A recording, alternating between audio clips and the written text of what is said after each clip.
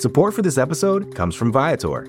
Experiences are what people love the most about travel. That's why Viator has over 300,000 bookable experiences, so there's always something for everyone. They offer everything from simple tours to extreme adventures. Plus, Viator's travel experiences have millions of real traveler reviews, so you have the information you need to book the best activities for your trip. Download the Viator app now and use code Viator10 for 10% off your first booking in the app.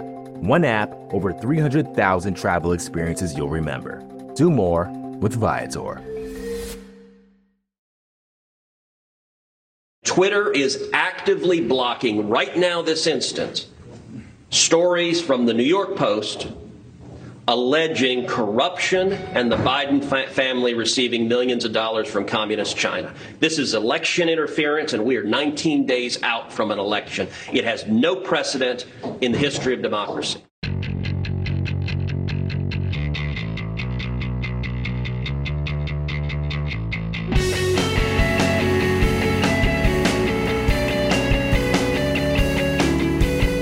Hello, welcome to another episode of The Weeds on the Vox Media Podcast Network. I am Matthew Iglesias here with Ezra Klein.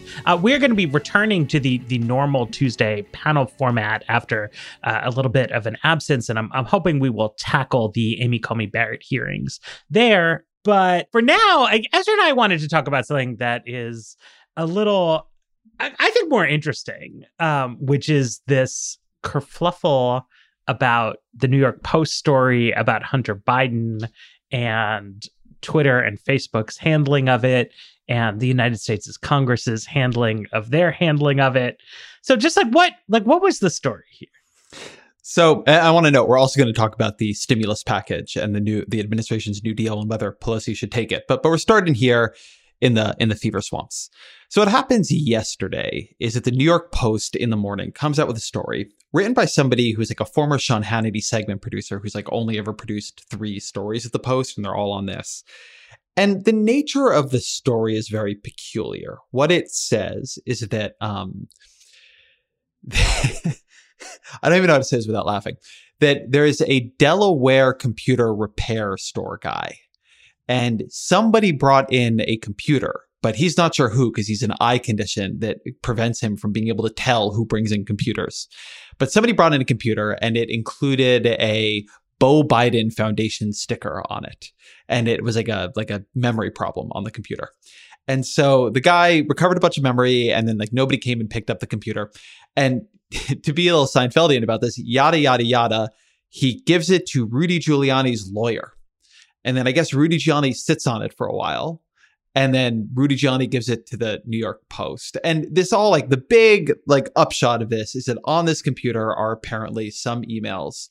If you believe any of this, which I'm not sure one should, are some emails suggesting that Hunter Biden wanted to introduce his father to somebody high up at Burisma. And this was before his father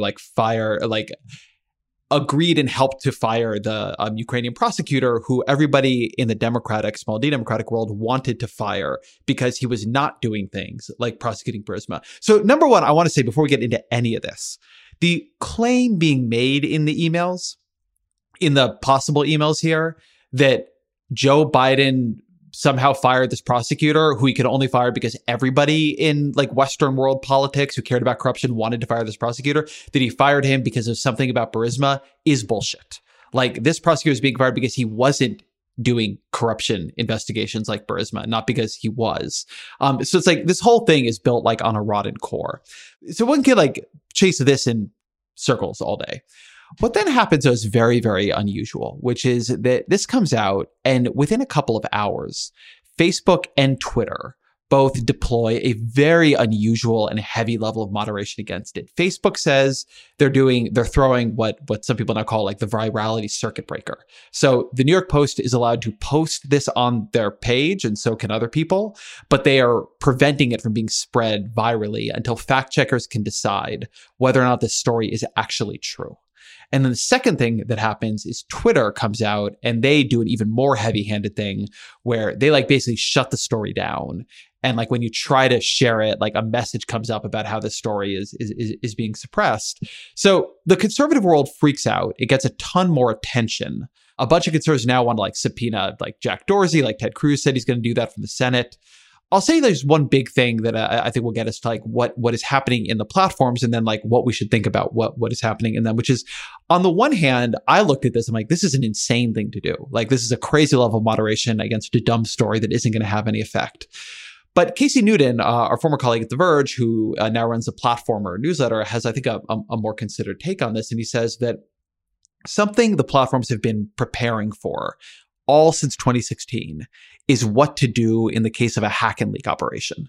Particularly in the case of an operation where it looks like it has happened is a foreign government like Russia has hacked somebody and is now just passing the hacked documents through an intermediary to try to affect an American election. Because like the platforms, I think correctly, feel terrible about their role doing this or abetting this in 2016, as by the way, should media outlets.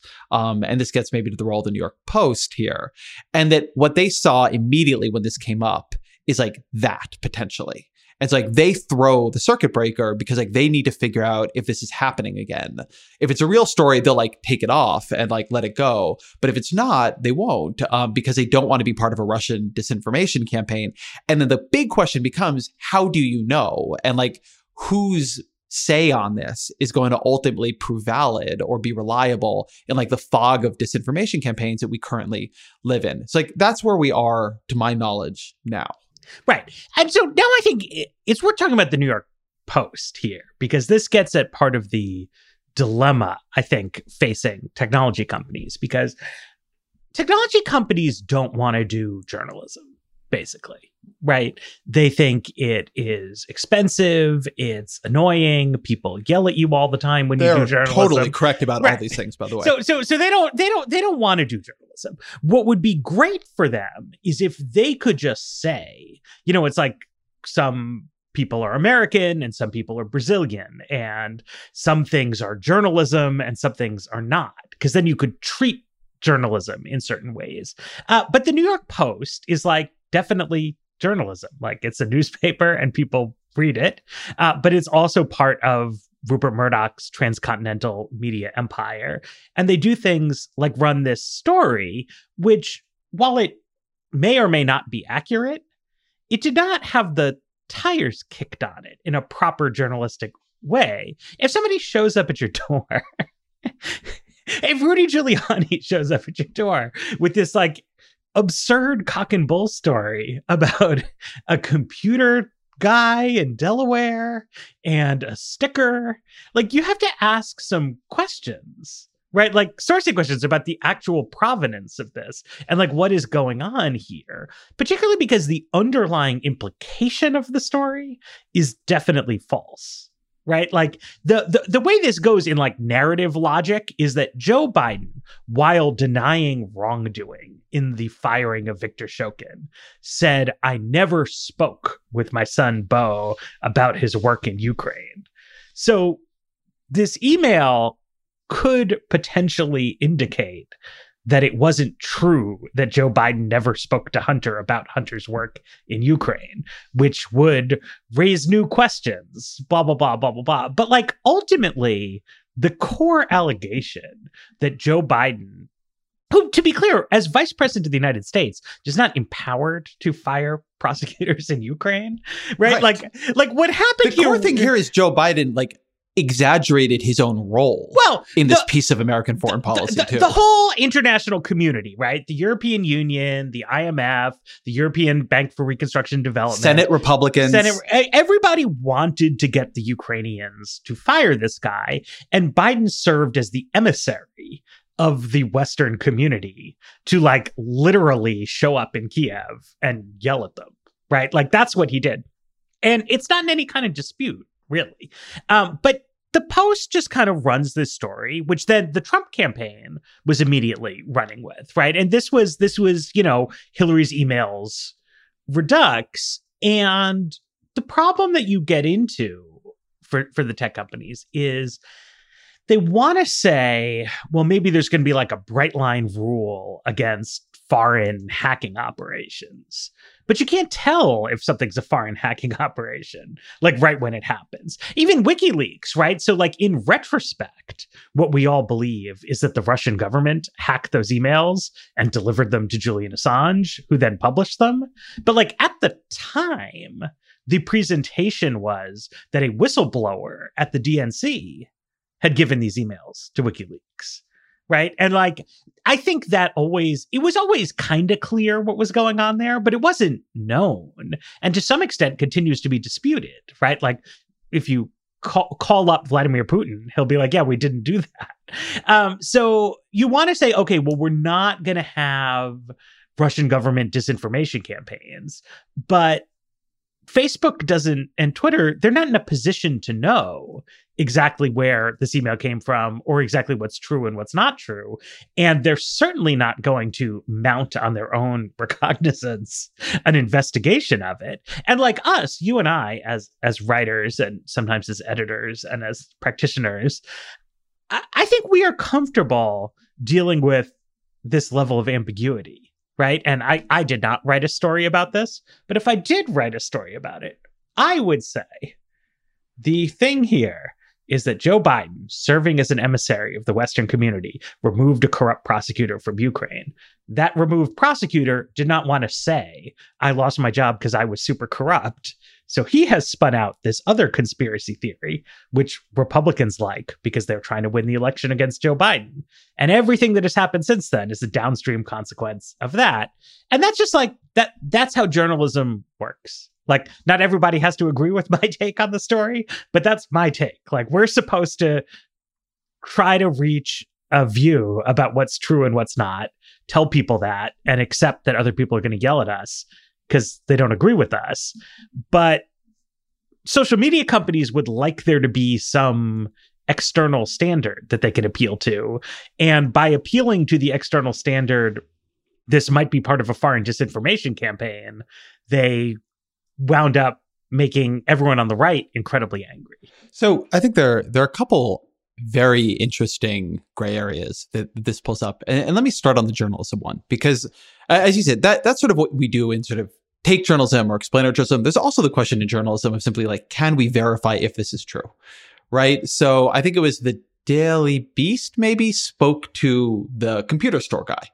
And he said, like, he's afraid for his life and, you know, believes in the Seth Rich conspiracy. But it's like, nobody knows what is happening with this guy. And nobody knows really, like, why he would have found Rudy Giuliani's lawyer. Rudy Giuliani has a lot of known contacts with Russian intelligence. A lot of them are just, like, way out there in the daylight. So, like, this would be you can imagine a number of different ways for this to have played out. So one issue here is that journalism itself has a very weird and somewhat complicated relationship with leaked documents and hacked documents. And where the line is between one and the other is a little bit unknown. And so I'll give an example of something that I enjoyed as a piece of journalism. A couple years ago, BuzzFeed News published a huge dump of emails that showed the way in which Milo Yiannopoulos, if anybody remembers him, and Steve Bannon and a bunch of other senior players at Breitbart News had been very consciously cultivating the alt-right or the white supremacist right. And what they got were a bunch of emails, like really serious, like private emails between Milo and other people, kind of showed like the amount of like plagiarism or ghostwriting happening in Milo's operation of that period, showed what Bannon was thinking internally. And like, that was a leak. Presumably, I don't know that it was a hack. It could have been. But journalists all the time get things where, certainly to the party who did not want these private documents coming out, like it feels really unfair. And it would a little bit be understood in some cases even as a crime for them to have come out if they came out another way. Like if you come and you take my emails, it's like that's a crime. So we get documents that are leaked and sometimes even documents that are hacked, and we use them like hopefully to the greater good. Then there's this issue of like, what happens when the hacker has an agenda or the leaker has an agenda? And usually the idea is that an agenda does not disqualify information from being useful. I mean, the amount of information the political journalists get from opposing campaigns that are doing oppo dumps is pretty significant. And the fact that that opposing campaign has a rooting interest in seeing the other side do poorly doesn't make the information untrue. But then there's like a different strategy or test applied to a foreign government. But again, the foreign governments sort of understand this, so they give just enough plausible deniability. It's coming through WikiLeaks or something like that. And so one issue here, and one reason there's not an easy decider, it really comes down to this question of not just what should platforms have learned from 2016, but what should media organizations have learned from 2016? Like, let's say that there is a good chance this is a Russian disinformation campaign. Should the New York Post have published it? And I think what you're seeing on the right is the answer is yes, that what happened in 2016 was great. It was sort of embarrassing when parts of it came out, but like they won the election arguably because of it. And that if the Russians are going to, route some more interesting information about how Joe Biden is bad, like they should do that. And like, we will publish it. And similarly, obviously, this happened when Donald Trump tried to withhold arms aid from Ukraine in order to get them to open up a corruption investigation from Joe Biden against Joe Biden that would then be covered in all the papers. Like that was a disinformation campaign routed through an Eastern European country coming from America itself. And Republicans did not want to impeach Donald Trump over it. And some of them don't even think he did anything wrong. And so like, that's one, I think, really important phase of all this. The other one I think really does apply to the platforms, which is, I would say we are seeing a playbook emerge here on both sides, which is like the platforms have certain things they want to shut down. So they've become more aggressive towards Donald Trump recently when he has sent some tweets. They say like, this is COVID misinformation or disinformation, and we're not going to let this go forward because like we have a rule that you're not allowed to misinform people about the coronavirus on Twitter. And that's true even if you're the president, or on Facebook. And that's true even if you're the president. And they applied it to this too. And it happens to be the case that the president from the Republican Party is like a conspiracy theorist who lies constantly. And a lot of the right-wing media institutions adhere to very low empirical or ontological standards. And so run afoul of this stuff a lot more. But then the right, what they do is they then use this as a kind of Streisand effect and like spin up an entire hubbub about whether or not what's really happening and whether the real issue here is censorship, which simultaneously makes them look and feel aggrieved, but also drives more attention to the original story. There's a very plausible argument that this underlying story is getting somewhat more attention, although in a different way than it would have gotten if none of this very high-profile moderation had been applied to it at all. So, you were talking earlier about, journalism, and you used the word should, which I think is an important word in this context. Because one way that spoken like a philosophy major. No. I mean, one way that the debate gets tricky is that if somebody says the New York Times shouldn't have given so much coverage to the Hillary Clinton email scandal, everybody understands that that's an appeal to some notion of journalistic ethics or the public interest, and that it doesn't mean the New York Times should have been prohibited by law from giving that much coverage to the Hillary Clinton email scandal. It's just like we have a consensus that like people yell at journalists all the time and that the yelling is just meant to be normative, right? Technology companies do not claim to have a corpus of ethics the way that journalists do. And at the same time are implicated in regulatory issues in a way that journalists aren't. So when people say things like, Twitter shouldn't shut down, Donald Trump. Twitter shouldn't censor the New York Post like that. The argument carries the implication that there should be a regulatory bar against them doing that, right? By the same token, right? So like Josh Hawley and Ted Cruz say they're going to drag executives from Twitter and Facebook to testify before Capitol Hill to talk about this, where again, they're not introducing a bill, but the implication of that is that there is a regulatory issue here. So Section 230 of the Communications Decency Act is often invoked, as is the concept that there is an antitrust issue here, right? And that's part of what makes this different. And I think it's like important to be really clear here, right? Like if you take the idea of free speech like at all seriously, like free speech for Twitter means that they get to decide what goes on Twitter. Like free speech is not just whatever goes on Twitter, right? Like if you own a bookstore, right? And there's like a book and you're like, yeah, I don't want Bill O'Reilly books in my store. I think those books are garbage.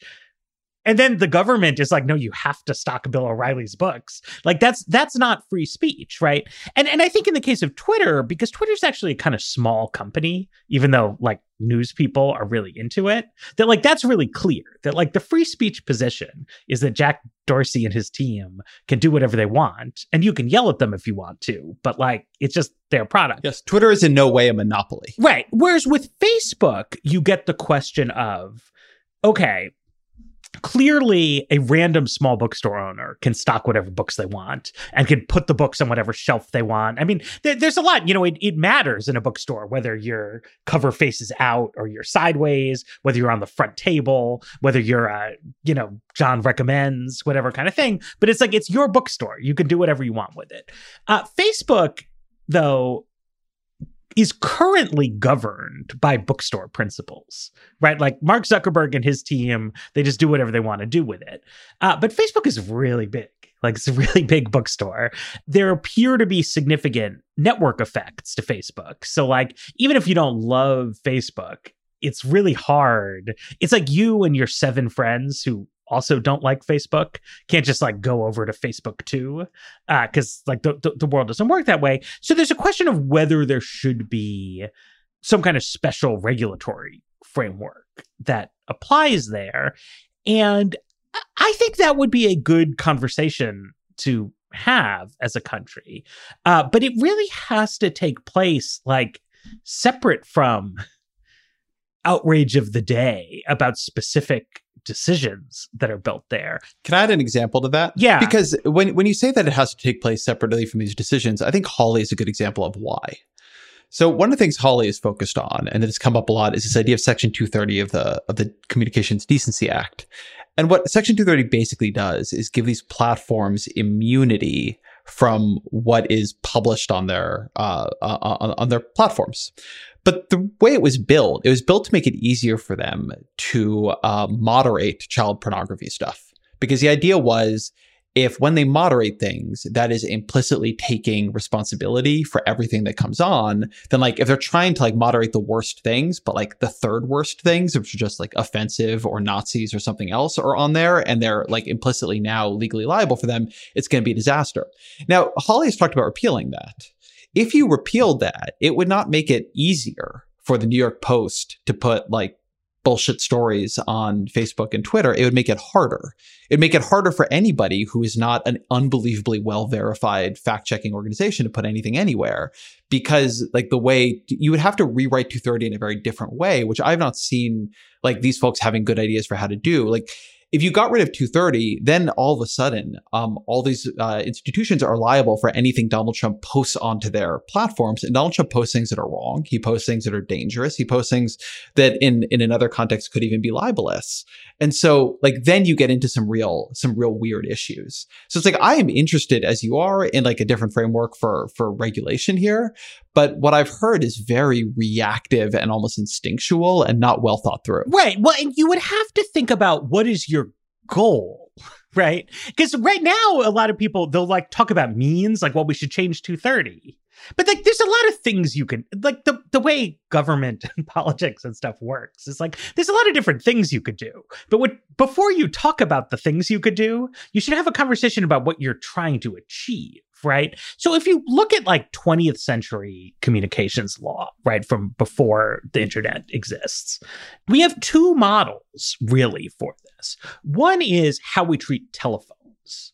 And the idea of the regulatory framework for phone calls is that we really, really, really, really, really do not want the companies that own the telephone switching infrastructure to be operating as like a surveillance machine, right? So there is absolutely no liability accruing to AT&T or whatever other phone company for anything that happens over phone calls. Like I can use the phone to organize, like I wouldn't. A mafia don could use the phone network to organize the murder of dozens and dozens of people over a period of decades. And the phone company is not at all responsible for that, right? Like, and they're legally not responsible. And we also, as a society, have a consensus. Like, you don't write articles being like, terror groups use telephones to communicate, right? In a way that implies the phone company is responsible. Because, like, the last thing that we want is the executives of phone companies saying, well, we need to listen in on every conversation. We need to, like, cut certain people off from the phone network, right? It's like anything goes. But they're then subject to strict common carrier rules. Like, they just have to treat all sound equal. You know, it is what it is. Then we have broadcast television, right? Which is regulated for similar natural monopoly reasons to why we regulate phone companies, but it's regulated with the reverse goal. The idea of particularly old school big three network broadcast television is that it should be extremely inoffensive. Right. So, like, you can't have sex, you can't have violence, you can't have people swearing, like, you definitely can't have porn. You used to have, like, the fairness doctrine, like, you could not have opinionated television shows on network television. And, like, it was bland. Right. Like, this is like the joke about 20th century American culture is that broadcast television was incredibly bland and boring. And when we started to have cable and other things, like, you could be more edgy, but sophisticated people would, like, read books, or you would go to the movie theater, because, like, network television was really dumbed down and generic. And I could see the case. Like, there's some merit, I think, to trying to push social media in either of those directions, right? So, like, one idea would be like, look, we don't want Facebook, like, controlling what we see. So it should be less moderated, like, both, like, not shutting down President Trump because you think he's lying, but also not using, like, engagement algorithms that, like, pump up the most inflammatory thing that anyone can post, and make it more like, you know, www.thefacebook.com from 2005, where just, like, I go to Ezra Klein's page and I just see whatever you posted there. And if I don't go to your page, I don't see anything.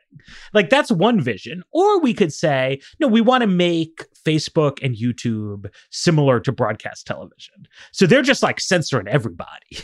You know, because it's like, we don't want crazy stuff happening here. It's going to be like birthday greetings, tips for how to take care of your cat, you know, some anodyne stuff about the weather. And, like, if you want the, like, to and fro of the internet, the way they've got porn off of them, right? It's not like there's no pornography on the internet, but there's no pornography on Facebook, right? Like, they got rid of that, and they could go kind of further that way. But what we keep having is these, like, selective invocations of the idea of regulation to create, like, hyper specific outcomes. Like, I don't want you to be mean to Donald Trump, or I don't like that Ben Shapiro content does so well on this platform. But, like, you need to say in the abstract, like, do we want to go in the direction of a common carrier, or do we want to go in the direction of bland and inoffensive? And I think the problem with this conversation is there is no even moderately good answer.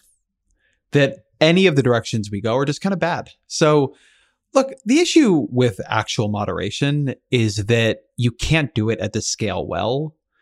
And in the places where it is going to be most important, you may not really be able to do it credibly at all. And that is all the more true when you're dealing with a fractured, polarized society. And in particular, where one party in there has united behind an informational ecosystem that is simply trash, to be blunt about it. And so there isn't going to be an answer, like, where one thing that the platforms want to do is maintain credibility with a wide swath of Americans of all political persuasions. And also the Republican Party is aligned behind Donald Trump, who has benefited from, and then in some ways himself tried to launch disinformation campaigns, and is himself, like, very prone to conspiracy theorizing and saying things that are untrue. There is not a form of moderation there that is going to make, like, not just everybody happy, but probably anybody happy. And on the other hand, letting things that are this powerful and algorithmic and viral just, like, do anything they want is bad. And is going to create an unbelievable free-for-all of disinformation campaigns and toxification of American discourse.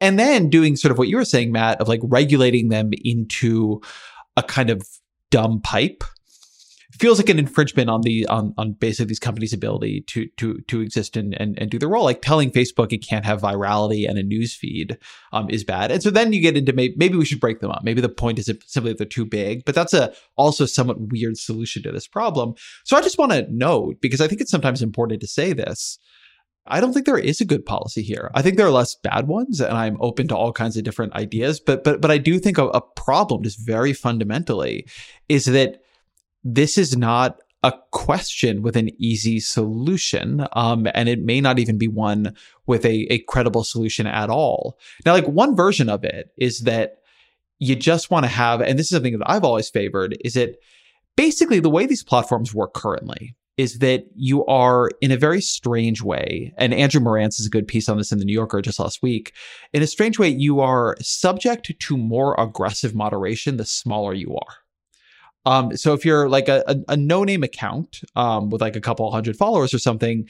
and you break a rule, and for whatever reason, your breaking of that rule gets noticed, which obviously often doesn't happen, like the full hammer can come down on you. But if you're Donald Trump, like there's a newsworthiness exception. If you are a media platform in general, like there are all kinds of exceptions for like what you're putting up and newsworthiness and so on. And I've often thought we should have in these platforms the highest standards on the biggest pages. Like the bigger you are, you should actually just flip into new levels of moderation that become more restrictive. And if that means that like bigger pages get more boring along the Matt Yglesias lines there, I think that's fine. I think it is fine for bigger people on them to be more boring. And like, it's a little bit like what we want to do in finance, where people want to put taxes on bigger and bigger and bigger companies. So it becomes harder and harder and harder for them to operate. They have higher capital standards, et cetera. Because like, when you become like too big to fail, like it's actually better for the system to begin slowing you down and like actually creating a competitive dynamic where other companies can come up. That's the 20th century media model, right? Where like network television is extremely boring. Daily newspapers are somewhat less boring. Then magazines are less boring than newspapers. Alt weeklies have like tiny circulation, but they're like advertising hookers in the back. And like, you know, it's like anything goes there, right? But like also like that's where you find out about the cool shows. And as you get bigger and more influential, you have to just be more like banal. So another thing that I read a couple years ago now that has influenced my thinking about this is Hunt Alcott with three co-authors, some of whom have hard to pronounce names, did a paper called The Welfare Effects of Social Media. And basically they like bribed some people to turn off Facebook for 4 weeks in advance of the midterms. And they like, there was a control group, a randomization group, and they looked at what happened. And importantly, the people who turned Facebook off were worse informed than the people who kept using it. So in the aggregate, right, like there is misinformation on Facebook, but there is more signal than noise on there. Like turning it off. In theory, you could take all the time that you used to spend on Facebook and like use it digging into Financial Times archives and like know all kinds of things about oil contracts. But like, that's not actually what people did. Instead, they found that people watched more TV, they hung out more with their friends and family, and they knew less about the news. And they were also happier. So the upshot of this is that like, Facebook is not great. Like it's secretly making people miserable. And the short-term detachment from Facebook caused like longer-term detachment. But it isn't in the aggregate vector for misinformation. And, one thing that I wonder about, because their test of like how people are informed is, a little crude, but like this is a classic finding from the polarization literature, is that like the more you know about politics, like the more wrong you can become about like a really big picture question. Because you like, I think about the fact that like in February, before the pandemic struck, like the American economy was really good. And if you just like asked some idiot who didn't know anything about politics, they'd be like, economy's going great. But if you ask like a super sophisticated progressive person, they could give you all kinds of reasons why the economy was terrible. Like, not because they were like getting misinformation, but because like there's just like there's a lot of there's a lot of true facts about the world that people can assimilate and then arrange in a way that reduces their cognitive dissonance about things. And in some ways, like, that's the, like, true information is the real misinformation in some way. Like, this whole Hunter Biden story, like, the factual elements of it, like, they, like, pile on, right? So that you, like, create in your mind the idea that there's some important Ukraine scandal, but, like, there just isn't. And, like, obtaining more true facts about Hunter Biden's work with Burisma, like, is only going to make you more misinformed, because Hunter seems like a sketchy guy. There's a lot of dubious characters hanging around in Ukraine. And, like, you don't need to know anything at all about this story. And, like, feeding people true information about the exploits of Hunter Biden is a way of misinforming them about, like, the stakes of the 2020 presidential election. All right, let's take a break and then talk about the stakes of the stimulus vote, or maybe not vote, coming up. Support for The Weeds comes from Not Another Politics podcast from the Harris School of Public Policy. Trying to keep up with the political news cycle in 2023 can sometimes feel like staring into a black hole of information, where hundreds of thousands of opinions and facts get sucked in and distorted. We know it's a lot, even if you're listening to The Weeds every week. You all know, in order for the average person to stay capital I informed, it can help to find and listen to sources who are working to cut through the noise and offer perspectives that go beyond the headlines. Not Another Politics podcast tries to do just that. It was launched and produced by the University of Chicago Harris School of Public Policy. It's not a pundits and politicians podcast. Rather, it takes a research and data approach to analyzing hot-button issues. They cover a wide variety of topics in their episodes, but here are just a few that you can listen to right now. Whether or not ousting incumbents improves the economy, the extent to which white Americans favor white politicians, and what happens when Fox News viewers tune into CNN instead for a month. You can listen and subscribe today at harris.uchicago.edu/NAP. That's NAPP.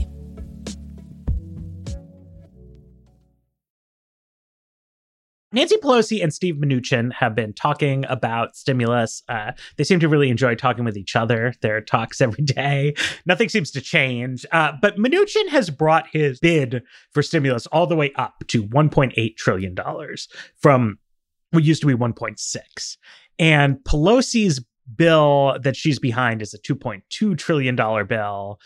But there are which is down from 3.3. Yes, but there are sticking points other than the headline number. And it now seems like quietly maybe Pelosi is saying she's ready to settle on 1.8 if she can get the terms right.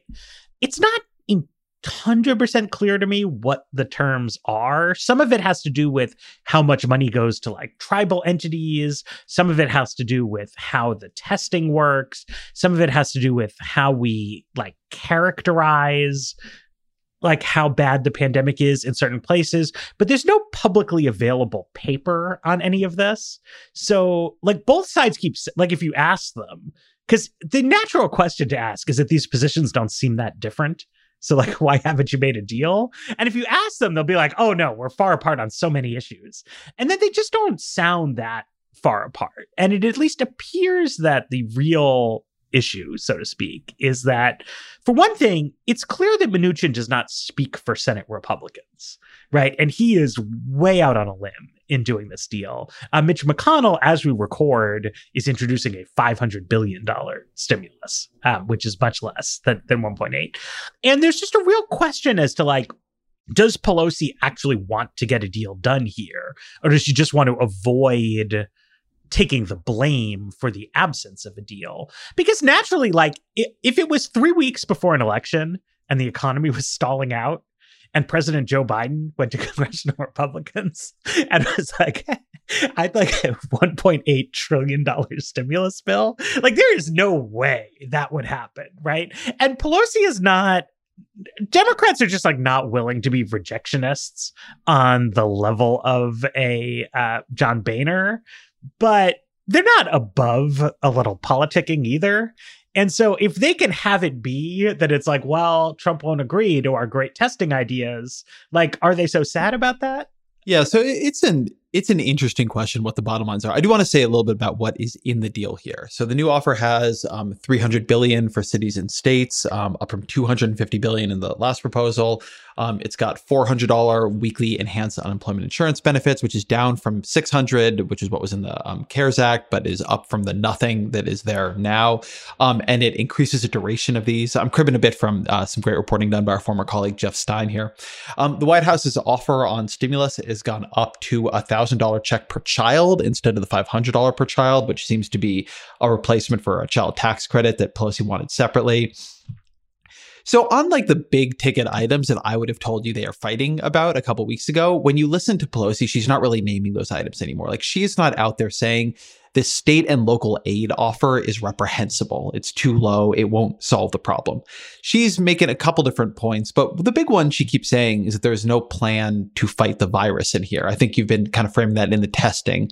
I've heard her frame it a little bit more broadly, that she wants this deal to include like the administration putting forward a plan with real funding for like what we're going to do to get the virus under control. I don't exactly know what to say about that. I also think it would be good if the administration had a plan and some level of competence and a desire to implement an anti-coronavirus strategy. Like, I think you should tackle climate change. You know, like there's a lot of things Trump should do. But it's not clear to me, like in the context that we are actually in now, why you would hold up really, really needed help for families, for businesses over that. Then, as you say, Matt, there's this issue of, well, okay, we're 3 weeks before an election. Like, does Pelosi want to give Donald Trump like this huge victory? And I don't think it is a huge victory. Zach Carter has a good piece on this over at Huffington Post, but he makes the argument, I think his argument is correct. This money is not going to get into the economy that quickly, and it's not going to turn anything around that quickly. Like, that's not how this kind of money works. And so you're basically doing a deal that is going to begin like filtering out, like, let's say they got the deal done in the next like 5, because it has to go to Senate Republicans. It needs to be signed by Donald Trump. That needs to be implemented. Like, and then people need to apply for money if you're dealing with the business sides of it, and state and local governments, you need to distribute the money and disperse funds. Like, this doesn't happen in 48 hours. And so what you have happening here is like a deal that is going to begin stimulating the economy, like in bulk, probably largely after the election. I mean, it'll help a little bit before. Some checks will go out. Like, I don't want to take all that away, but this is not a deal that is going to save Donald Trump's ass. Like, this is a deal that they're probably not going to be able to get if Trump loses, by the way, because, and this goes to the other, I think, very important point. The reason there might be a deal isn't just Mnuchin, it's Trump. Trump has been out now after going on Twitter and saying that, in what turned out to be misinformation, that he was telling his representatives to stop negotiating. We're just going to win the election and then pass a much bigger stimulus.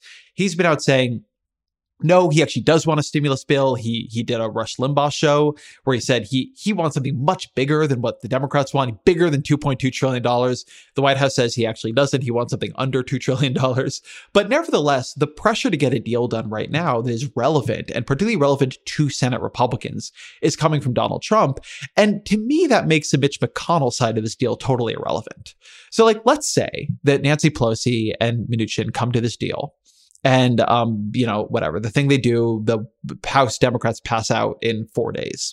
And then it gets to McConnell, and McConnell says, I'm really sorry, but $500 billion is my offer. Great. Like, let McConnell and Senate Republicans take the blame for that one. Let Donald Trump send a bunch of tweets about how much McConnell sucks. That does not seem to me to be Nancy Pelosi's problem. And so I don't fully understand in this case what Nancy Pelosi's issue is. I know she thinks this is not a great deal. And what I think is actually going on here is that she does not think she has gotten everything she can get out of the deal. And so, like, we might just be in the final, 48 hours of a deal-making process where she's not willing to say it's done yet, because she feels that what has happened in the past 72 hours is Trump sent that tweet, panicked when he realized how bad the reaction was, and now wants to get a deal done enough that there's actually a substantial amount that she can get in return. And she just does not believe that she has gotten the best deal she can get, but she intends to make one. It is very hard at this juncture to separate that world out from Nancy Pelosi's decided she does not want to get a deal done yet. Something you're seeing is that there is clearly a caucus strategy here, because very few House Democrats have come out pushing Pelosi. Ro Khanna has, Spanberger has out of Virginia, but I think it's like 3 or 4 so far as of when we're talking. It's not like, it is very clear that there's been a communication out to House Democrats that, like, there's a strategy here and like they need to hold the line. And I don't think they would be comfortable with a simply no deal strategy. Well, and I think, to set the stage here, right? In an interesting way, the big advocates of Pelosi should stop playing hardball, should stop demanding the maximum, should stop being a political strategist, and should instead do the high-minded West Wing compromise are the hard-bitten leftists of the internet who are constant, like all they do is criticize Democrats for acting the way they are now calling on Democrats to act, up to and including, like your friend of mine, Zach Carter, who's been a strong advocate for Pelosi taking this bill. In April, he referred to the CARES Act as the worst bill in 25 years. I very much disagree with Zach on this point, but he was upset about business immunity and business issues in the CARES Act, and this bill is constructed differently. I really disagree with that point of Zach's, but it's not pure hypocrisy. No, it's not that it's hypocrisy. I think it's that it is a disposition to believe that Nancy Pelosi has very poor tactical judgment. You know what I mean? Is like, I think what you're seeing here. So a natural constituency, though, for Democrats to make a deal under these circumstances is the public sector employee unions. Their members' livelihoods are on the line in this deal making. And at an earlier time, when the sticking point was, is there going to be state and local government aid? Like, obviously, they were like, Pelosi, hold fast, right? And you could have imagined a situation in which Pelosi was maneuvered into blocking vast amounts of financial assistance to Americans in need because, like, the teachers in AFSCME were holding out for state and local government aid. But Mnuchin is now offering the state and local government aid, right? And interestingly, like, I talk to the union leaders, I follow their social media presences, and they are not calling on Pelosi to cave here. The frontline House Democrats, right before Trump sent that infamous tweet, I was hearing from people involved in Democratic Senate campaigns, and they were panicking that Pelosi was about to cave and make the $1.6 trillion deal with Mnuchin because frontline House members and the Problem Solvers Caucus were like, we got to do a deal. We got to do a deal, right? And now they're not panicking and calling for a deal either. All of which makes me think if there is a problem here, it's a miscalculation rather than an excessive cynicism. But like the people who want a deal, like for their own personal self-interest, they are acting like this course of action is going to get them a deal. You know what I mean? Like they're not kicking and screaming. The people kicking and screaming are like the Ro Khannas of the world. He's one of the most interesting House members, but like he has a safe seat. Like he's trying to be like an ideas guy who has a high profile. And so as long as that's going on, like I do think that Pelosi is like squeezing extra drops of blood out of Steve Mnuchin. My question is why bother, given that the odds of this deal passing the Senate, particularly passing the Senate unmolested, seem really, really low to me. So it's like, what are we doing here? It seems like almost just like showing off, right? Like what's the point in this? Both strategic sides of this will make the same point, which I have to assume Pelosi understands, which is that after the election, there is no deal. Right. Which is to say that if Biden wins the election, Republicans are never going to permit a deal. And so you really have this one shot before like, and then it's like on the other side, you wrote a good piece, Matt, about possibly doing stimulus and coronavirus work through budget reconciliation. I've written a million pieces now about getting rid of the filibuster to just be able to actually govern if Democrats take back the Senate as well. But either way, until like January, like late January, when you have a new government, like there's going to be nothing. And there's just going to be a worsening economic situation. And so if you assume this is like your last point to get a deal, like one thing that becomes very important is you need to get a deal. Like you need to take a deal and get it now so that there's not simply a collapse between now and then. And another is that you want to get the best deal you can because you're not going to be able to come back for more, which, you know, like testing is really important, for instance. And so, as you say, like a lot of things in the end right here come down to, do you think Pelosi has a good sense of the substance here, like what is needed and what is important. Is she being advised by good people? And then a good feel for like the politics and the deal making. And you can only really judge these things like after they play out. But she is held pretty firm, and Trump has ultimately come back to the table, and they've begun making some real concessions. And as you say, when you listen now, they're not far apart. And Pelosi's now under a lot of pressure. Like, she just went on CNN and like got into a fight with Wolf Blitzer. And so if I had to bet, I think we get a deal between Pelosi and Mnuchin in not too long, barring some like Trump watched the Wolf Blitzer thing and decides he's now got the upper hand and like walks away from the table or something. But it would be really weird if Pelosi or anybody blew the deal up over like what they are still like apart on, because if you just hear them explain it, it just isn't enough. Like, it's not enough money. It's not enough anything. But there isn't a real reason. By the same token, why should Pelosi cave on a proper testing and suppression strategy as opposed to the White House caving on enough money for testing and at least some kind of suppression? Like, I think that's actually a reasonable thing to try to like deal with 48 hours more of unpleasant negotiating and bad press to get. But the question becomes really, do you get it or not? One of the underlying issues here continues to be the sort of weak and confused leadership of Donald Trump, right? I mean, like the Democrats' presumption heading into this, I think, is that Trump should really want stimulus. And therefore, Democrats should get a heavy role in shaping like where it goes, right? And it has just like that has just not proven to be true.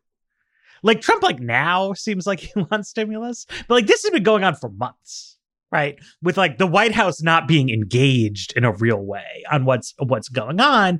And, you know, unfortunately, the problem with the negotiation is that the side that has more willingness to be irresponsible and at least pretend to believe that no deal is okay for them, like, gets the upper hand in this leverage, in this situation. And it is just true, I think, objectively, that like it's bad for causes Democrats believe in to not have a stimulus, but it's not that bad for their politics, right? For the country to just completely collapse this winter and like Biden takes over in an FDR-esque like state of emergency kind of situation. Yeah, but you needed to collapse before the election for that. I mean, the thing is that it collapsed before the election, and FDR came in with congressional majorities like you can't even possibly imagine. But now. I mean, well, but even so, you know, the Senate stuff, you know, it's bad for the Republicans. Anyway, I don't think Democrats should do it because I think, you know, I think a good guiding principle in politics is that when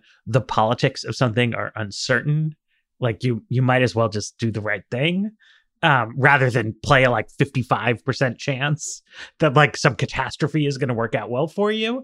But like it's dicey because what is true is that you don't want, as a congressional leader, like you don't want a reputation for being a sucker. And I feel like Democrats have sometimes gotten into that position, and that Pelosi is, you know, like rebuilding her rep as a like a hard ass negotiator here very, very effectively. But they're all like, they're driving really close to the edge of the highway here. What did we have? There was a Times story this morning. It's 8 million people have gone into poverty now. We've had initial jobless claims, which have been going down, start going up again. Everyone expects, like, you know, like the whole outdoor dining scene is going to get worse over the winter. The virus seems to be getting worse. And like, I would just feel a lot better with something getting done. And I find myself both like inclined to defer to Pelosi as a tactician, but also just thinking that like probabilistically, like the downside risk of not reaching a deal seems so much worse than, you know, leaving a little scratch on the table. I agree. My gut is that by the time we do Weeds next week, there's been a deal, but I wouldn't put a high confidence on that. I guess we'll see. There you go. We'll see what happens. Okay, so thanks to Ezra. Thanks to our sponsors. Thanks, as always, to our producer, Jeffrey Geld. And the Weeds will be back on Tuesday.